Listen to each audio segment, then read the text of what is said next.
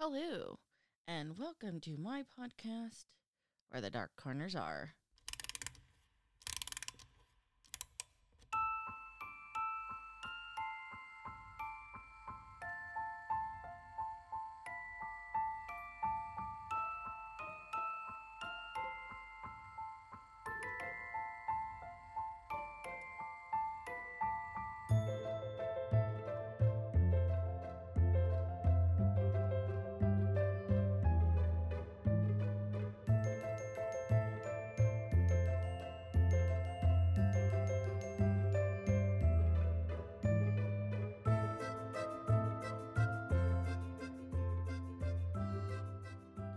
Hello, my name is Vina, and I am your Dark Travels hostess. Tonight, we head south to Savannah, Georgia. Thanks to its historic, worn-torn, and deadly past, Savannah has so many incredible haunted places to check out on your dark travels. It seems like there's a good ghost story on every block in this old historic city. Now, to give a little history, Georgia was one of the original 13 states that was created when the colonists revolted against the British King George III. Prior to that, Georgia was actually a penal colony for Great Britain. Now, as a state, it did side with those who succeeded when Lincoln became president. As such, when the South started to lose the Civil War, and Taconium Sherman, yes, the very same man the tank is named after, decided he was going to burn it all to the ground on his march to the sea. Savannah, as a city, saw the burning of Atlanta, Georgia, the capital, and decided to surrender to Sherman, hoping that Sherman would spare the city. Their gamble paid off as Sherman took control of the city, but he left it almost unharmed. Now, this is why Savannah has so many beautiful estates and homes predating the Civil War. But between the wars, the yellow fever epidemics, and other diseases that plagued the South, Savannah has a long standing history with death. To give you perspective on how bad the yellow fever was in Savannah, they actually ended up having three major outbreaks in the 1800s alone. They had one in 1820, 1854, and 1876. Needless to say, because there was no preventative measures like the vaccine, or more importantly, they had no cure. This basically went rampant, although it was the 1876 that the most deadliest, if you will, of the yellow fever epidemic. And since we're already speaking of death, we'll start with our first stop, Bonaventure Cemetery. Originally called Evergreen Cemetery, it was established in 1864. It was originally privately owned by John Mulren. Then, in 1907, the city of Savannah purchased the cemetery and changed its name to Bonaventure Cemetery. Located about 5 miles from downtown Savannah, Bonaventure Cemetery is a bit out of the way, but considering the elaborate Gothic mausoleums and tombstones, this place undoubtedly is well worth the trip. Added to this already eerie place is the Spanish moss that hangs from the trees and the unearthly silence that surrounds this place. Considered as one of the most beautiful cemeteries in the world, but one of the most famous tombstones here is that of little Gracie Watson. In 1869, little Gracie died from pneumonia just shy of her 6th birthday. In honor of their beloved daughter, Gracie's parents had a beautiful stone carving done of her likeness. After she was buried, her parents moved to Boston, perhaps driven away by the pain of their broken hearts, though eventually they do get interred here. However, in the in-between time, this left Gracie alone. This, of course, caused people to bring her gifts and toys in hopes of bringing her a little bit of comfort. And it is said that if any visitor removes any gifts or toys or flowers, her statue will cry tears of blood. Aside from this, there are also reports of her crying in the middle of the night, and that her statue also cries. In addition to this, she's also been seen running around Johnson Square, where she used to play in life. But Gracie is not the only restless soul roaming this cemetery. Apparently, there's a pack of ghost dogs roaming around, and their barks and growls are reportedly not very friendly. In addition to the dogs, people have reported some of the elaborate statues seem to be either grimacing or smiling at them when they're walking around admiring them. Guests have also reported spooky or inexplicable noises. They've also heard a baby crying near a certain infant's grave, and, most disturbing, the sounds of children giggling. Now, this cemetery is just one of the many Savannah has. Moving on to our next dark place, but sticking with the cemeteries, is the Colonial Park Cemetery. Opened for business in 1750. You heard correctly. 1750, before we were even a nation. But again, as a colony, you have to remember, it was established long before we were a nation. This cemetery is the oldest remaining burial grounds of Savannah. Reportedly, there are over 100,000 buried people here. However, less than 1,000 grave markers remain. Not only are there mass graves here, but apparently, over the centuries, this place has been heavily vandalized, which is why some people believe the vandalization contributes to the restless spirits that are seen here. In fact, it is believed that part of the vandals were the Union soldiers.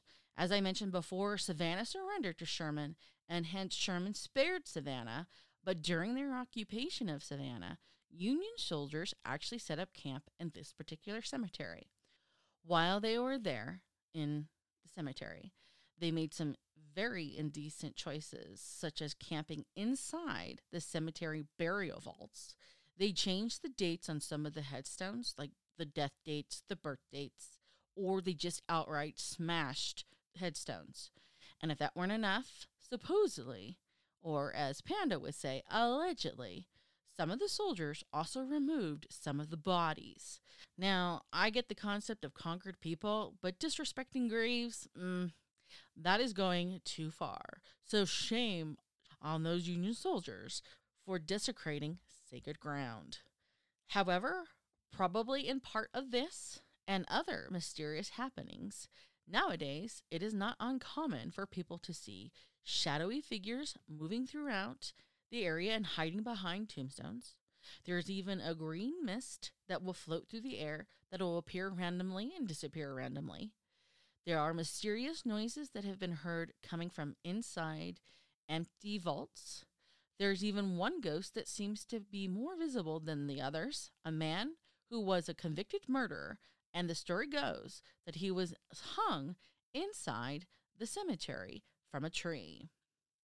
There's also this spectacular but very untrue story about this specter of Renee Rondelier from the late 1800s. So it's a totally fictional story, but I'm not even sure why they do this, but the locals will tell the story of Renee, of how Renee was a serial killer. He buried children, the bodies of his victims, down in these tunnels underground under the cemetery or his house, and he was killed, and he's buried here, and now his ghost lingers there. I don't know why they do this, but he's not real. It's not real, but either way, there is one person who is not fictional and was once buried there, and I'm, of course, referring to General Nathanael Greene. And if the name General Nathanael Greene sounds familiar, it should. He served with great distinction with George Washington, General George Washington, in the American Revolution. Now, after serving his country with great distinction, he came to Savannah and owned and operated a farm. And when he died, he was actually buried at this particular cemetery. His son would eventually be buried with him as well. Since then, he has been relocated. However, you can still go and see the crypt where he was once buried. Now, again, because Savannah is just has this long, lengthy history and has so many cemeteries. uh, I have one more haunted cemetery that I did want to discuss. I'm, of course, referring to the Laurel Grove Cemetery. This cemetery is an actual reflection of segregation that was once practiced in Georgia. And by a reflection of segregation, this particular cemetery has two separate entrances. And going through both, you will notice the stark difference between the graves of the different races. But moving past this unfortunate and unsavory history, visitors have reported hearing heavy footsteps in an otherwise empty cemetery. They have reported seeing a woman in a bridal gown walking among the headstones. And then there was this curious situation where years ago, trolley riders on the trolley number 28 would report hearing a child crying from inside the cemetery as they rode past the grounds. No other trolley had this strange occurrence happen while they were rolling by, just number 28. Even the CEO of a ghost hunting company had his own personal experience here. Apparently, as he was walking around, there was this image of a ghostly hand sneaking out from behind a tomb, and it was reaching out for him. And needless to say, he was pretty startled. And there were even rumors of voodoo rituals being conducted here at the Laurel Grove Cemetery. So it's got a mixture of everything. It's got a reflection of the past. It's got ghostly hands reaching out for ghost hunters. It's got babies crying. It's got the bride. There's always a bride somewhere. So you'll never know what you might come across just visiting here. However, I did want to point out that if you are a Girl Scout or a former Girl Scout or still a Girl Scout at heart, you'll be fascinated to know that Juliet Gordon Lowe, the founder of the Girl Scouts, is buried here. So when you go to Georgia, Savannah, Georgia, and you would like to pay your respects, you can find her here. Now, moving on to a haunted place from where people actually died a lot. We are going to head towards a place called Old Candler Hospital. Built in 1808 as a poorhouse and a seamen's hospital, this is actually the oldest hospital in Georgia. During the course of its history, it was also an insane asylum and a union hospital. During the 1876 yellow fever, over 700 people would die here, while 2 doctors are running around trying to treat the victims.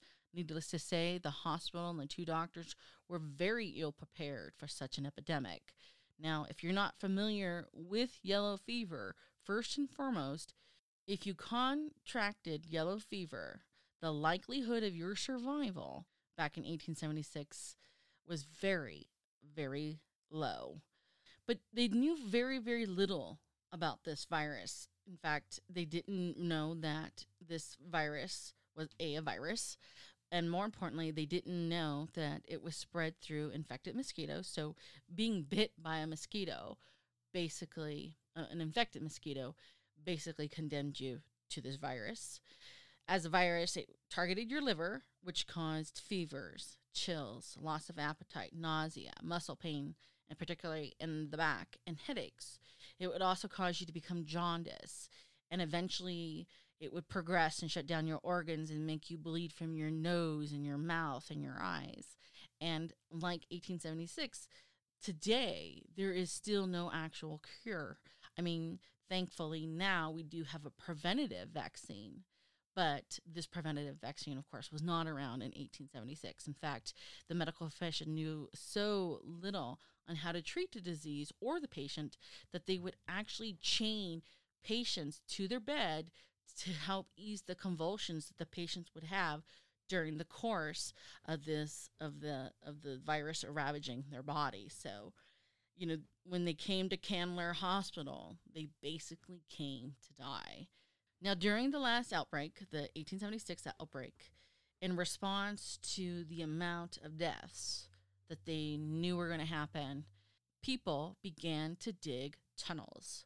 The tunnels were dug to bury the dead because, again, when you came to Candler Hospital, you came to die, and they just had to put the bodies somewhere. One of the most commonly known tunnel is the one below Forsyth Park.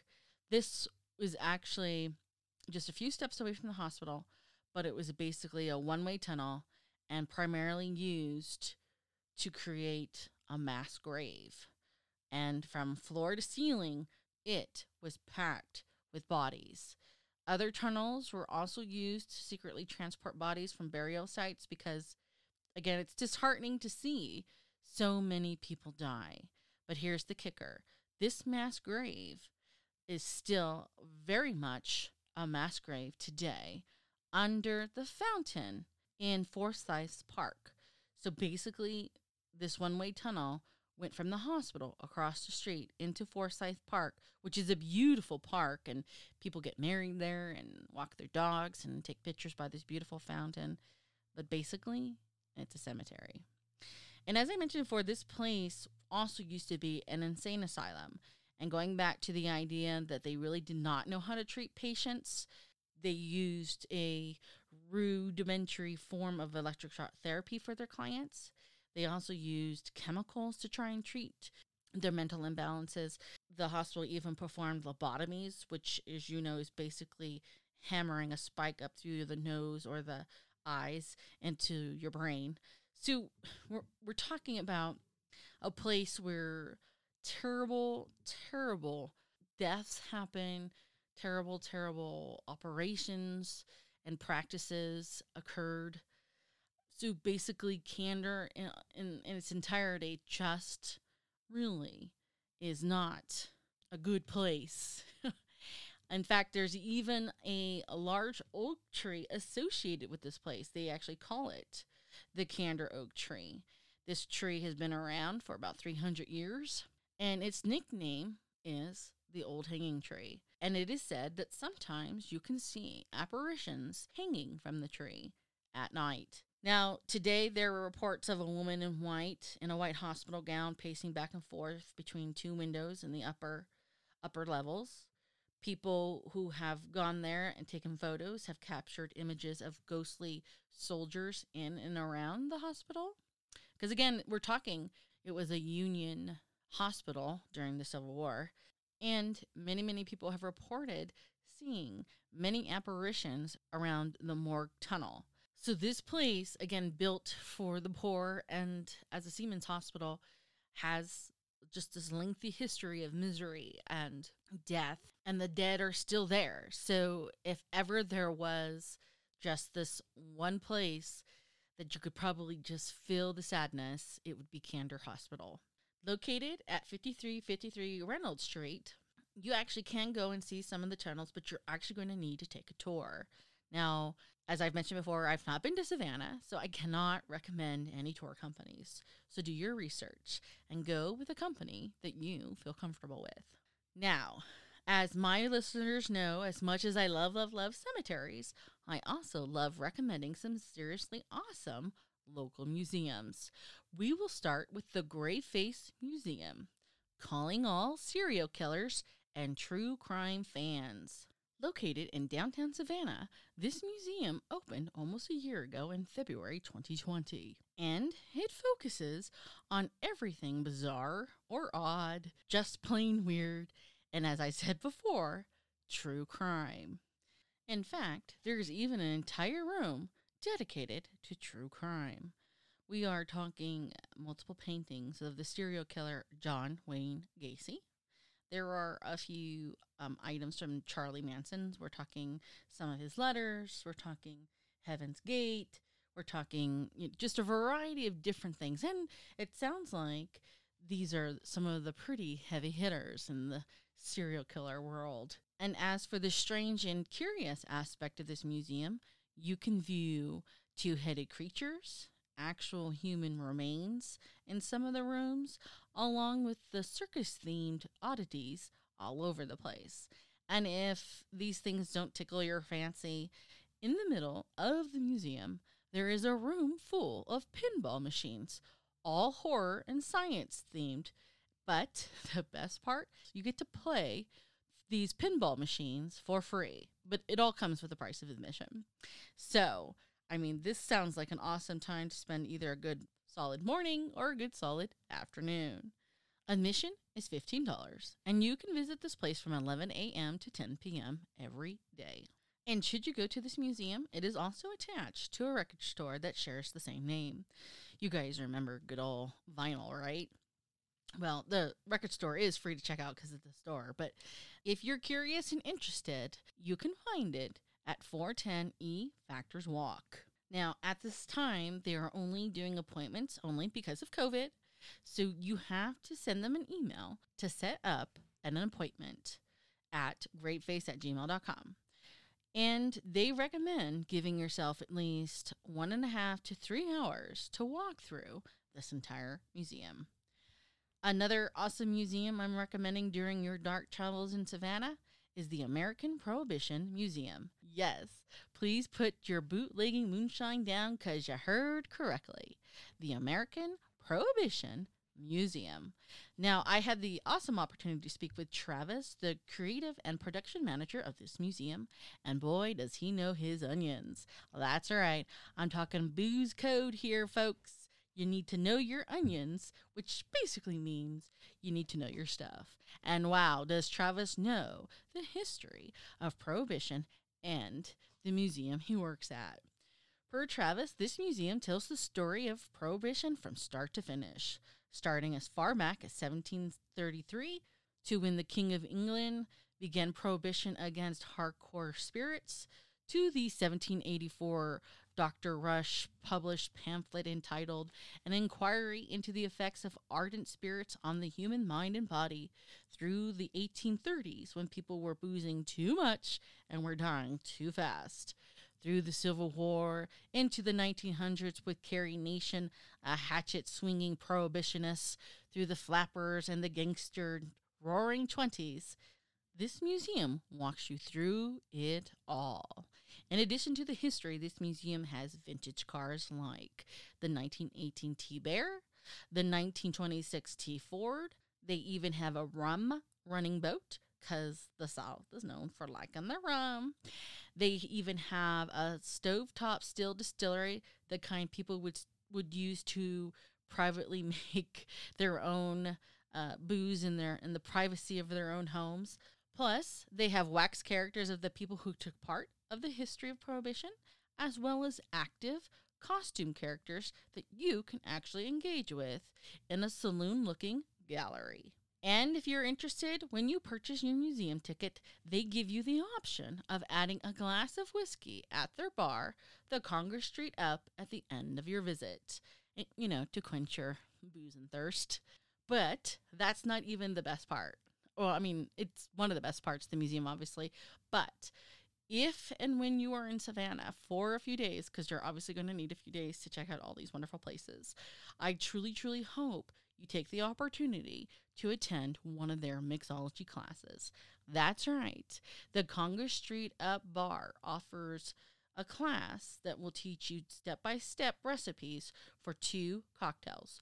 One cocktail will be shaken and the other stirred. So obviously a bond and a non-bond drink, shaken but not stirred. Either way, point is, the class is offered by professional bartenders, and you get to utilize professional bartender tools, and you get to learn the history of Prohibition-era cocktails.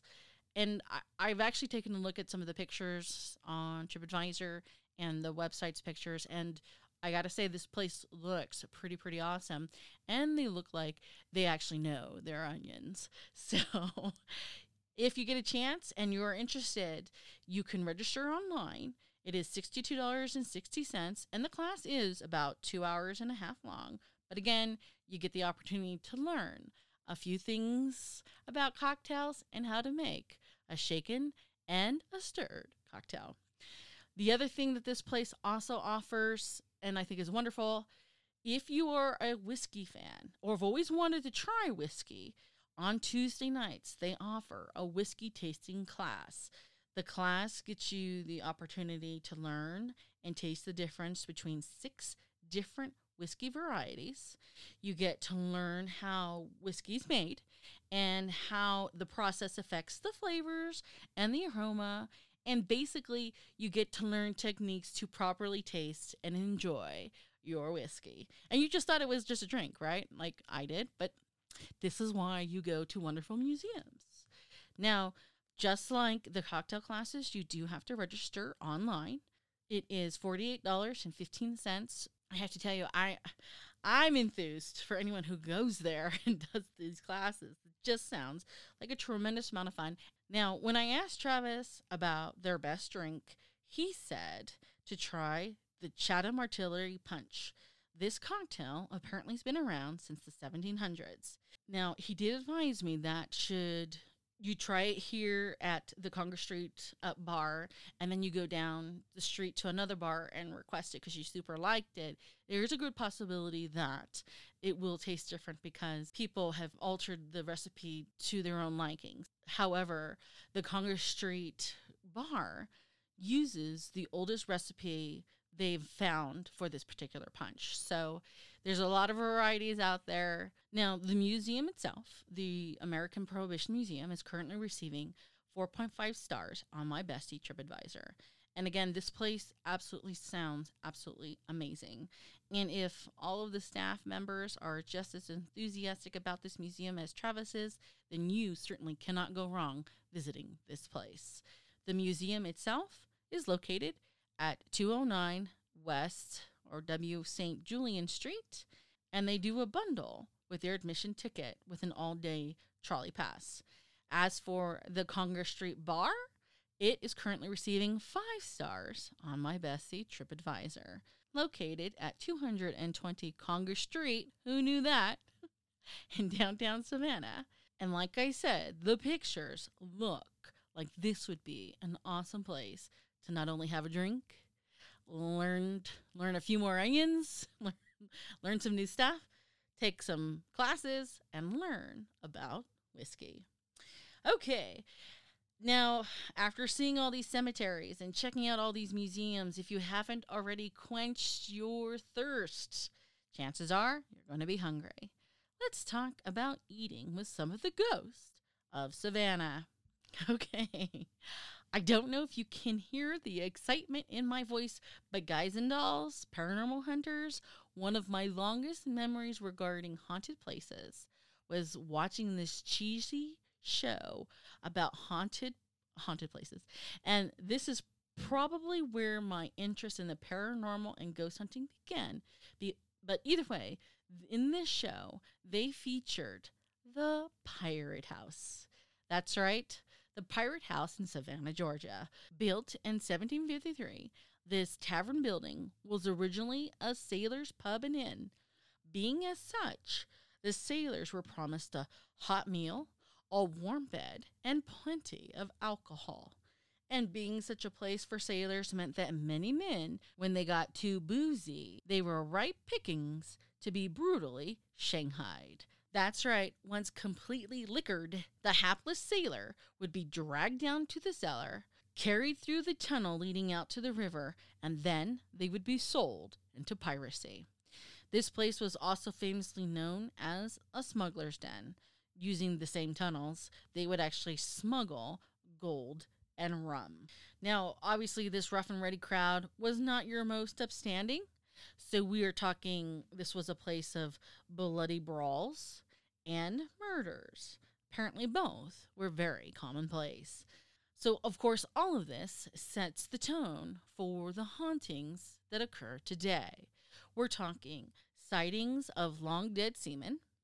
We're talking disembodied voices, moans, sounds of footsteps, doors opening and closing, and it is so unnerving that the staff will sometimes refuse to work alone, especially after closing, because many report having the sensation of somebody watching them.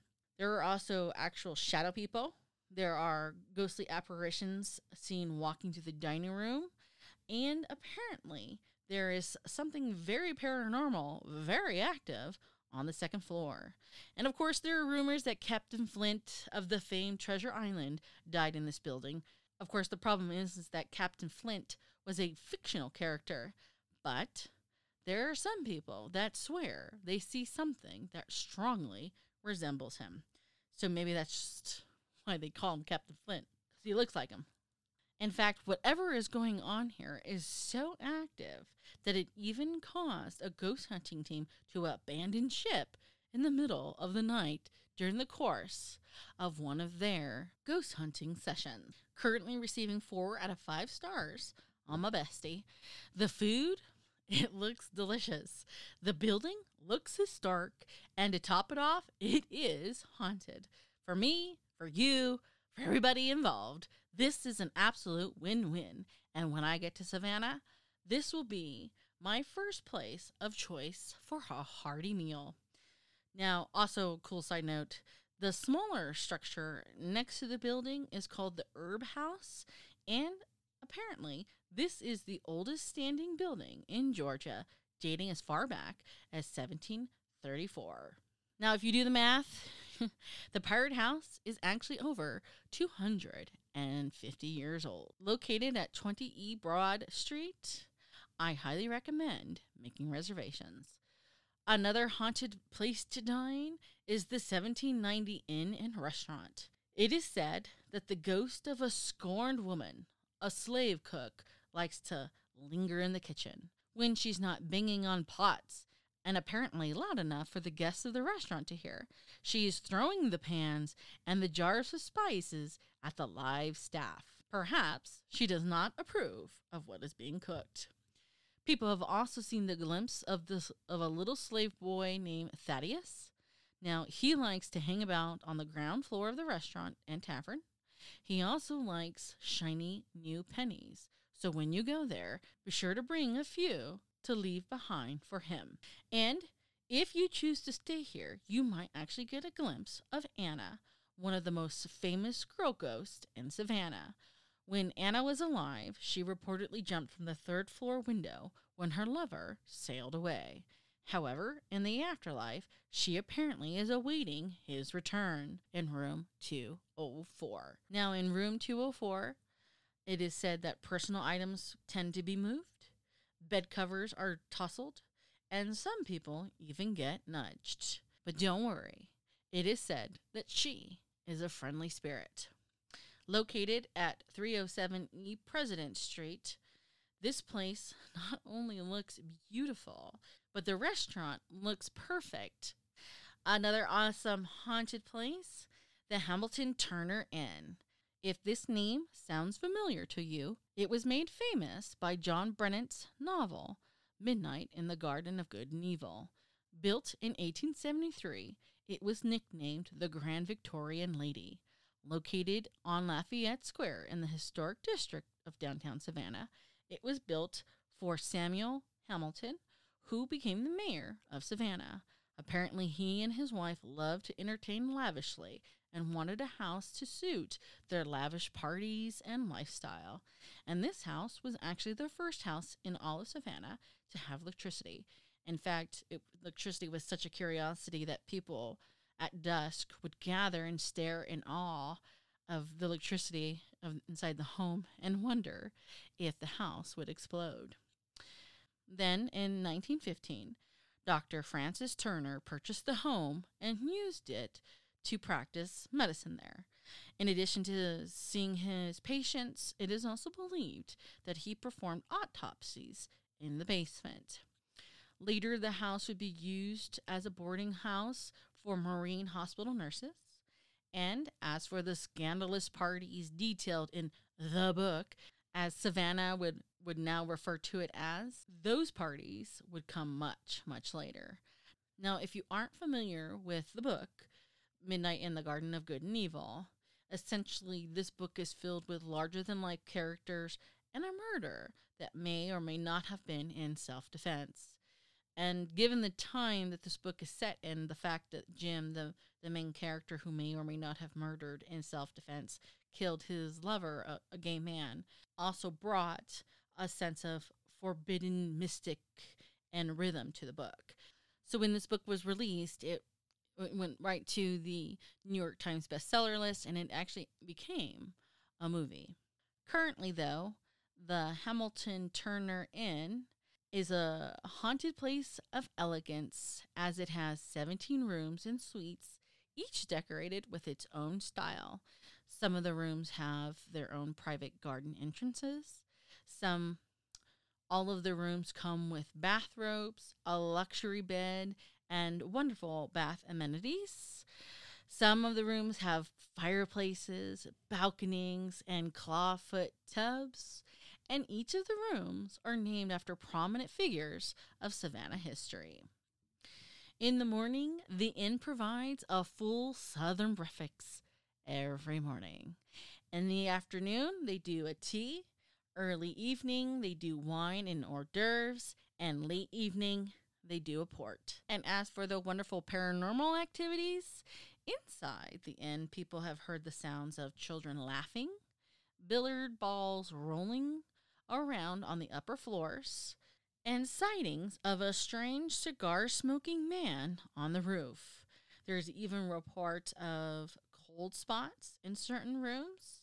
And to top it all off, people have also reported the sounds of footsteps of Civil War soldiers walking about. Getting back to the book of The Midnight of Good and Evil, I actually started to read the book. I didn't finish it. I just remember putting it down and just never picking it back up. And I don't recall exactly what it was, if there was anything in particular that maybe put it down and not pick it back up. But either way, the book is set at this particular beautiful house. And you have the wonderful opportunity of staying at this lovely and fascinating place located at 330 Abercorn Street. Come for the hors d'oeuvres, but stay for the ghost. Now, a very, very haunted hotel, I would argue the most haunted hotel in Savannah, is the Marshall House. Built as a hotel in 1851, its owner, Mary Marshall, built the hotel on land that she had inherited from her father, Gabriel Lever, who was a French cabinet maker. And after reading up on this place, doing my research, I would have to say that the traumatic history of this place definitely left its imprint here. And here's why I say this. Since 1851, and if you're tracking this and you're a little bit of a Civil War buff, this is about 10 years before the Civil War happens. Since 1851, this hotel has been converted into a hospital 3 separate times. One, you guessed it, for the Union soldiers during the Civil War, and twice, you guessed it, for the yellow fever epidemics. Now, with this history, and over time, obviously, it gets a little worn down. So in the late 1990s, when it gets renovated, workers who were replacing some of the damaged floorboards downstairs actually find human remains and sawed-off bones underneath the floorboards. After this discovery, the hotel, of course, becomes a crime scene, and research was conducted. And it turns out that the downtown area was the Union Hospital surgery room. With this in mind, it soon became the belief that these human remains and sawed-off bones were actually the limbs of the Civil War soldiers who had to have limbs amputated. Now, you have to remember, that far south, that far away from home, and losing legs and arms, and maybe not having enough pain medication or any kind of medication at all would naturally be very traumatic. And in addition to just not only losing your body parts, but again, going back to the yellow fever, so many people died during all of these epidemics. So what kind of paranormal experiences that are happening here? Well, they say lights will inexplicably flicker on and off. Electronic items will turn themselves on. Toilets like to overflow on their own. There are disembodied voices. On the 4th floor in the hallway, there are loud noises like a heavy object crashing to the ground. Doorknobs to rooms tend to get jiggled as if someone's going to enter and, jerk you wide awake and cause you to panic when nobody is doing it. There's the sound of babies crying.